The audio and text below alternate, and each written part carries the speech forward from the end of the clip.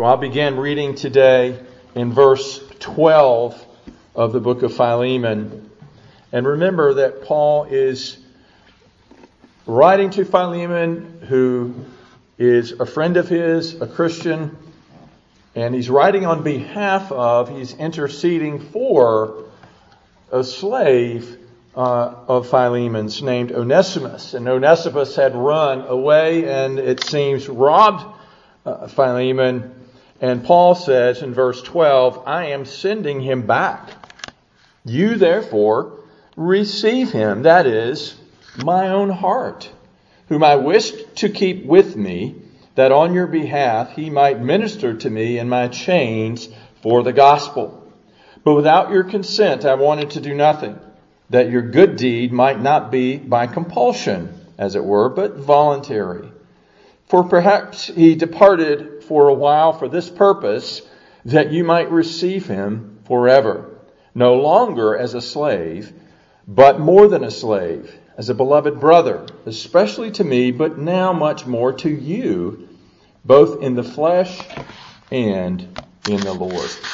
This is the word of the living God. Let us pray. Father, we do thank you for your inerrant word, for it is a powerful word. And may we, your servants, listen to that word today, hear it, understand it, and heed it by the help of your Holy Spirit. In Christ's name, amen. Well, let's think about slavery for a few moments by way of introduction. What does the Bible have to say about slavery? Actually, it has quite a bit to say about it, although it doesn't answer every question that we might want answered about this sensitive topic, still sensitive issue today. And of course, by the way, there is much slavery around the world today. We can thank the Lord that slavery is no longer a legal part of our own country. But the Old Testament allowed for slavery. It regulated slavery. And it was tolerated. But it was not promoted necessarily. It was not encouraged. It was simply that God seemed to permit it as an accommodation to a broken and fallen world. Just as we might say there was no direct condemnation against polygamy, although I think a biblical case can be made against polygamy in the Bible, God seems to tolerate it. God seems to tolerate slavery in certain circumstances. It was never an ideal way of life. Certainly was not part of his original design for mankind. It's a result of the fall. But there were strict regulations in the Old Testament about slavery. Those who owned slaves were not allowed to abuse slaves, and they were to treat them with dignity. And the Old Testament view of slavery is that it was allowed in certain circumstances, but those who owned slaves were not allowed to dehumanize them. It was often done by the initiative of the individual who would become a slave, and the person did so to escape economic hardship and someone who couldn't pay their debts. And often it was only temporary and again, regulated. But during the time that the Apostle Paul is writing, in the early church period, on the days of the Roman Empire, slavery was just a way of life. It was the world was full of slaves. Estimated that the Roman Empire at that time, there were 60 million slaves. And in Rome, they said practically all the work was done by slaves. And Roman citizens thought that it was beneath their dignity to do any work, that manual labor was beneath a Roman citizen, and even doctors and teachers were normally slaves. So there were some cases, of course, there was a deep bond of loyalty and friendship and love even between a master and a slave. But basically, the life of the slave in this period under the Romans' rule, the master held the power of life or death. The master held absolute control over the slave. And under Roman law, a slave was not a person, but a thing. A similar thing happened in our own country when members of a certain race were not considered fully human at one time. But Aristotle said this. He said that a slave is a living tool, just as a tool is an inanimate slave. So slavery was common. There was much abuse, although there were exceptions. Slaves had no legal rights. They were treated as commercial property. So slavery is because of sin. It occurs because of sin, and on account of sin, slavery becomes not such a good thing. And so in light of how terrible a thing we all would agree that slavery is, it's surprising that the Apostle Paul and others in the New Testament do not directly condemn the institution of slavery itself. And of course, Paul and the New Testament writers do not either, they also do not condone it or encourage the institution. They are not salesmen, as it were, to support this institution. Paul didn't encourage slaves to run away or rebel, although in 1 Corinthians he did encourage them, if possible, to gain their freedom, but if not, to serve the Lord where they were. This is the way the Bible deals with these things. And he doesn't tell masters, you must free your slave. This is not what we see in the book of Philemon, even with a Christian master. And so why didn't Paul take advantage of the opportunity here to just condemn slavery? And he could have done so with one stroke of the pen. He could have said slavery is evil. No Christian ought ever to be involved in it at any time. If that had been the case, would have been interesting to see what would have happened. But if Paul had said that, if he had, written that all slavery is wrong, we must immediately do away with it. First of all, it would have been God who's doing it, but probably God did not tell him to write that because it would have caused social chaos at that time. It would. Incidentally, that was one of the arguments of the Confederacy. They said, we can't just outlaw slavery all at once because immediate release of all slaves instead of a gradual release would have not created a good rule of order in society. And so for Paul to have preached against the institution of slavery would have caused social upheaval and would not have helped the Christian church to advance and to become what it would become in the early centuries. So in 1 Timothy 2, Paul talks about how valuable law and order is. And he says, pray for those in authority so that we would be able to lead a quiet and peaceable life in all godliness and reverence. And so Paul was not a radical abolitionist. He was not an advocate of social revolution, but of spiritual transformation, which, by the way, will result in social transformation. And so Paul knew that a radical spiritual change that we know as the new birth, that would lead in time to change in society. That the more people, of course, who are born again of the Spirit of God, who become Christians, would lead to a change in the culture. John MacArthur states that although slavery is not uniformly condemned in either Old or New Testaments, the sincere application of New Testament truths has repeatedly led to the elimination of its abusive tendencies. Indeed, if you look at history, it is the Christian faith and the principles of Christianity that have led to the abolition of slavery, where the Christian faith has been ascendant. We think of our own country, we think of England. It was Christians who God used to bring an end to slavery. It was Christian principles. So instead of addressing social problems directly, often the Bible does address social problems directly in many ways, in many places, but it typically deals with them indirectly through the avenue of personal relationships. First, your relationship with God, but also with others, and deals with individual morality. It's a bottom-up change, not a top-down way. And so instead of focusing on social change, the Bible emphasizes personal change, personal growth. And the New Testament often does not really focus on restructuring the systems. Everybody's so focused on the system today. We hear about systemic racism. Well, racism is a problem of the human heart.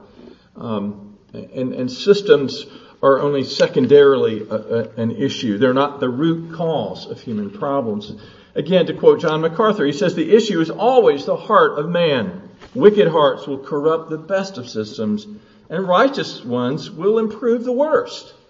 So you may have a great system, but we all know how corrupt the human heart is. We may have a good form of government, but if you have corrupt individuals who are in charge of that government, you end up with tyranny, no matter what form you start with.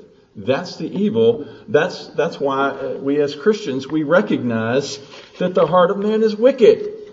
And this is why we have problems. It's not the system as much as it is the person, the people. But Christianity, you see, is like leaven. Jesus said the kingdom of God it's like you put a little leaven in a lump of flour, and it works its way throughout the lump eventually. And so Christianity spreads quietly, sometimes invisibly, in the hearts of people, but eventually it comes out in society. And what we see in the book of Philemon is an example of this spiritual and relational approach to life. It's not that we never deal with institutions or structures, but this is the way of the kingdom, is through changing hearts one life at a time. In the book of Philemon, as I've said, we have a runaway slave named Onesimus. He meets the Apostle Paul in Rome. He hears the gospel. He's converted to Christ. And Onesimus begins to be a changed man. He begins to be useful and very helpful to Paul, who is in prison under house arrest at this time in Rome. And Paul knew that he couldn't keep Onesimus with him for long. He had to send him back because he belonged to his friend Philemon. And so Paul writes in verse 12, I'm sending him back. And of course Philemon is going along. Onesimus is traveling along with the letter with one or two others to deliver the letter, and hopefully Philemon gets to read the letter before he takes any actions with regard to Onesimus. But he said, I'm sending him back. And he doesn't send him back in shackles with an officer of the law, as it were, to accompany him. No, Onesimus is going back willingly because, as a believer, he knew that it was the right thing for him to do. Paul was basically instructing him to go back and humble yourself and admit you're wrong. And he's instructing Philemon to receive him, accept him, and forgive him. In Colossians 3:22, Paul wrote, Bondservants, obey in all things your masters according to the flesh, not with eye service as men pleasers, but in sincerity of heart, fearing God. Now, this principle that Paul taught in Colossians and in Ephesians and other places, surely he was teaching to Onesimus while they were together. And so Paul says, you need to go. You need to make things right with your master. You need to ask forgiveness for running away. You broke the law and you broke his trust. You cost him income and so on. And so he sends Onesimus with this letter to Philemon. And in this letter, Paul wants Philemon to know how much Paul cared about and loved Onesimus. I'm sending him back. You therefore receive him. That is my own heart. What an expression, right? He's my own heart. I'm sending my own heart to you. And Paul and Philemon had a good relationship. And so Paul is a man of tender compassion. Just like our Lord Jesus Christ Any sinner who came to him and was willing to repent and humble themselves, Christ did not turn any sinner away from him. But he had some strong words to say against the unrepentant, proud, and self-righteous people of that day. But sinners who humbly confess their need of him, he will never turn away. And so Paul has been often mischaracterized, right, as this woman hater, as this harsh apostle, but nothing could be further from the truth. Paul loved this runaway, rebellious slave, just like Christ loved him. And he loved him as a son. And John Calvin remarked that this remarkable kindness displayed by Paul, that he did not hesitate to receive a contemptible slave and thief and runaway and defend him from the indignation of his master. This is an incredible thing. This kind of thing just didn't happen in those days. And so Paul is reasoning with Philemon. Receive Onesimus back in love. I love him. I care about him. I can hardly bear for him to depart from me. He's such a blessing to me. It was tearing his own heart out to send him back. Scottish pastor Alexander MacLaren noted, he said, such language from an apostle about a slave would do more to destroy slavery than any violence would do. Love leaps the barrier and it ceases to separate. So these simple, heartfelt words, MacLaren said, are an instance of one method by which Christianity wars against all social wrongs. In verse 13, Paul said, whom I wish to keep with me, that on your behalf he might minister to me in my chains for the gospel. And maybe there's a hint there that, okay, I'm sending him back, but it'd be great if you send him back to me after that, because I still need him. I really do. And you might want to think about that, Philemon. But Paul didn't want him to leave, and he had helped him, but he was willing to let him go. And, in fact, to do so, to plead the case of Onesimus before Philemon. In other words, this letter is an intercessory letter. His whole approach is to intercede with Philemon on behalf of Onesimus. This is a grand picture of our Lord Jesus Christ, who intercedes for runaway slaves of sin who have come to him now and become his friend by faith.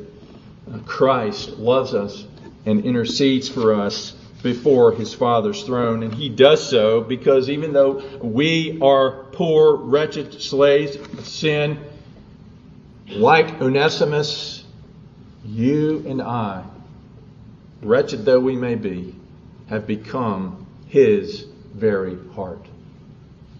Think about that. You are on the heart of Christ. You are his very heart. He loves you. Listen to the words of the hymn, Before the Throne of God Above. Before the throne of God above, I have a strong and perfect plea. A great high priest whose name is love, who ever lives and pleads for me. My name is graven on his hands. My name is written on his heart. That's the truth of the gospel. Yes, you are a sinner. Yes, you are a lot worse than the rest of us know. I'm a lot worse than the rest of you know, because we keep a nice righteous veneer.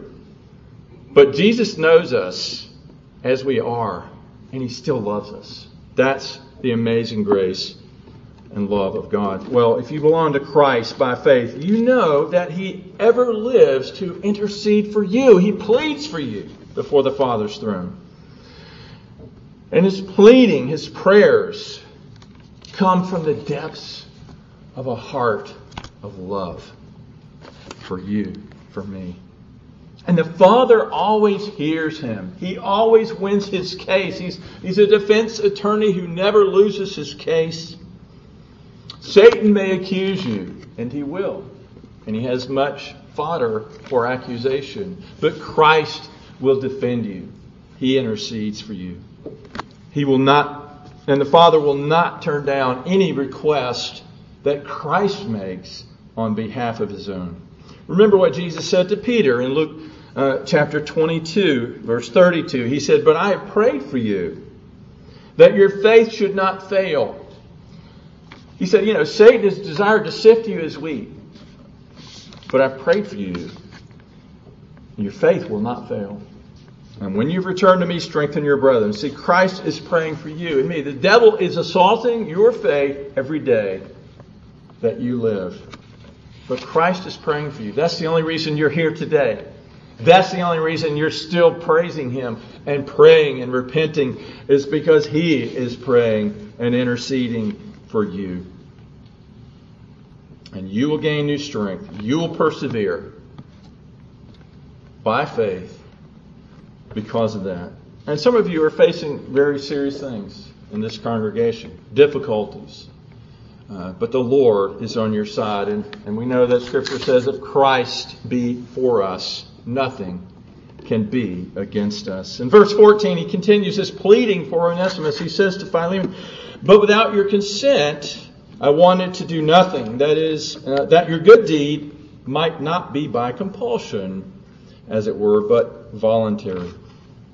And here is a principle that you find taught throughout Scripture, that God loves a cheerful giver, that God does not want our giving to be out of compulsion. God does not want us to do our good deeds because we're forced to do them.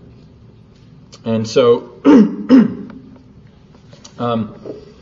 far better, you see, Paul could have twisted Philemon's arm. He could have used his authority as an apostle and demand that Philemon do this or do that with regard to Onesimus. But instead he reasons with him, and that was the better course, encouraging Philemon to do this thing from his own heart, from his own willingness, to do it voluntarily, not under compulsion. Compulsion is what the government does when it collects or extorts taxes from us to pay for welfare programs. And I'm telling you, when I give money to the government for its welfare programs, I do so very grudgingly. Yes, I do it because God says pay taxes to whom taxes are due. But I do not enjoy giving taxes for the government to spend it on others. I do it grudgingly because I think, well, that won't go too far beyond that. All right. But what it does, it actually creates ill will between the giver and the receiver of the benefit. When the government, you see, takes over charity, something great is lost. It loses the voluntary nature of our giving, number one. And it robs us of our joy in giving. It creates a distance between those who give and those who receive. But the Christian way is that the giver and the receiver, by their very act of giving, are brought together in love. And people's lives and hearts are intertwined and connected then in love. I thank the Lord for the love that I see displayed every day by the members of this church. Your giving goes far beyond the offering plate, even though it's very substantial there. This church gives over and beyond what is expected. I see people giving of themselves cheerfully and generously all the time. And what does that do? What has that done? In this little congregation, it has built strong bonds of Christian fellowship and love. And I pray that whatever you do, whether it's giving of your income, the first fruits of your income to the church, or giving to help the poor, or giving of your time and your energy for someone, I pray that you won't do it out of compulsion or mere duty or worse, out of just guilt. Give because you love the Lord. Give because you know that He's given so much to you. Give because you care about your brother, your sister, and your neighbor. Give because you want to give. And keep giving. The Lord Jesus, of course, is the greatest giver of all. He went to the cross. He suffered willingly, voluntarily for our sins. Some have pictured the Father as putting Jesus on the cross and Jesus not really wanting to go. And they look at what he prayed in the Garden of Gethsemane and say, see there, he didn't really want to go to the cross. That's not what was happening there. Christ willingly, even gladly, went to the cross on our behalf. It was his love that sent him there. It was his love that kept him there on the cross. Ephesians 5:2 says it plainly. And walk in love as Christ has loved us and gave himself for us, an offering and sacrifice to God for a sweet-smelling aroma. So Christ, out of love, offered himself. He gave himself because he loves you. And you and I then should do the same for each other because we love those whom Christ loves. An offering unto God. In verse 15, he says, perhaps he, Onesimus, has departed for a while for this purpose, that you might receive him forever, no longer as a slave, but more than a slave, a beloved brother.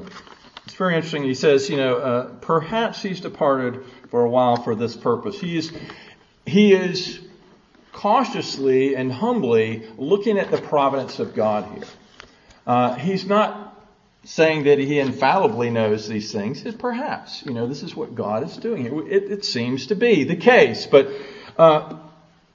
so often today, people are so certain about the signs and providences that happen in our lives that they interpret them as if they know exactly what God is doing. We don't really know what God is doing fully in his providence. If something happens, we say, it's a sign. Well, yeah, sign for me to do what I want to do, usually.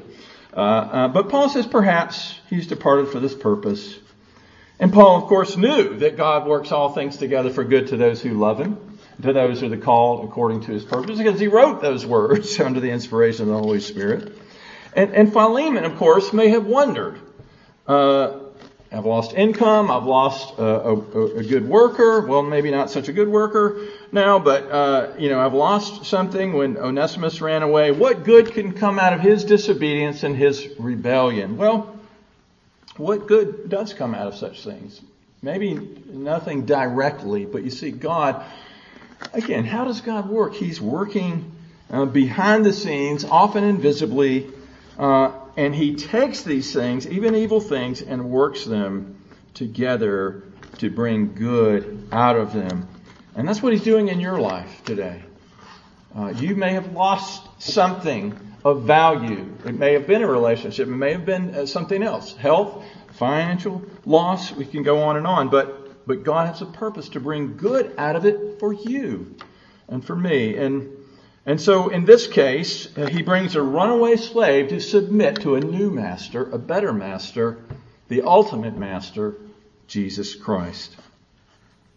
And this is the good that came out of it. And so not only is Onesimus, does he become a child of God, but he becomes a brother to all who are in Christ. He becomes a brother to his master Philemon. And that relationship takes precedence over all relationships.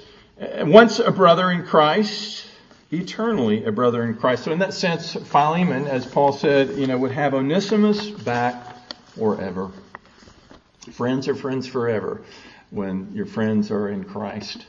The intriguing thing in verse 16 now, as we come to a close, is that Paul says no longer receive him, but no longer as a slave. And it's difficult to discern his meaning. Again, there's subtlety here. And Paul, the question is, did he mean to say, Philemon, free your slave? And some commentators say yes. Others say no. No, they're adamant that this is not a request for emancipation. Rather, it was an acknowledgement by Paul of this entirely new relationship now between the two of them that was for them to work out whether he goes free or not. And one scholar notes that even if Onesimus returns to his post, he can never again be merely a slave, a walking household utility. The relationship has changed. And freedom probably did come from it. There's some evidence in church history that Onesimus is written about, whether it's the same one or not, and he becomes a bishop in the church. So if that is true, then he did likely gain his freedom. But again, the principles in this letter, Philemon, have been used to help lay the foundation, even if subtly, even if indirectly, eliminating slavery in history, both in England and our own nation. You see, these principles of love and Christian brotherhood are transformational. We think, we've got to pass laws. We've got to, do big things, top-down things. But no, the simple principles of love and Christian brotherhood can transform a family, can transform a nation, can transform the world. That's why the apostles and the early Christians turned the world upside down. Again, the greatest thing to happen in the life of Onesimus was not his freedom from earthly slavery, whether he ever got that or not, we are not certain. But rather, we know he was set free from his slavery, his enslavement to sin and to Satan. Have you been set free today from sin and its dominion over you? If you have trusted in Christ, you have.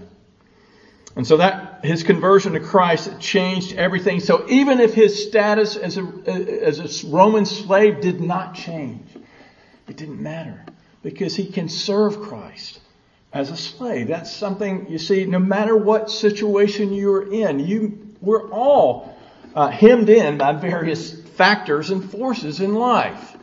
And we all have limitations. We all have boundaries that we cannot pass. And so the issue is to serve Jesus Christ. Sometimes we can change our circumstances. Sometimes God will change them when we pray and ask Him to. But often it's like Paul, who prayed 3 times that God would take away the thorn in the flesh, change his circumstances. And God says, well, I'm not going to do that, but I'm going to give you something better. My grace will be sufficient for you. You see, God may not change your situation. And if He doesn't, know this, that He can change your attitude in the midst of the situation you find yourself. Again, it's not wrong to seek a change in your circumstances, but make sure you allow God to do the change of heart and attitude. You see, we are able to glorify God in whatever situation, and by God's providence, we find ourselves in. We can do so knowing that God has foreordained whatsoever comes to pass. There are no accidents. There are no chance happenings in your life. And that trial you're facing now is the very thing that God has designed for you to go through, so that in that situation you can glorify God and you can do good works. Because what does Ephesians say? And we'll end with this. It says, that you're saved by grace, not of works. We know that, but we're saved unto good works. It says that God has ordained good works beforehand that you should walk in them. Well, He's ordained the circumstances in which those good works will be done. So instead of complaining, you and I need to be trusting, we need to be praying, and then we need to be doing the will of God where we are now. Tomorrow, things may change. They may not. Nevertheless, whether you eat or drink, wherever you go, whatever you do, whatever your state, whatever your status, do it all. Whatever you are doing, do it all to the glory of God. Let's pray.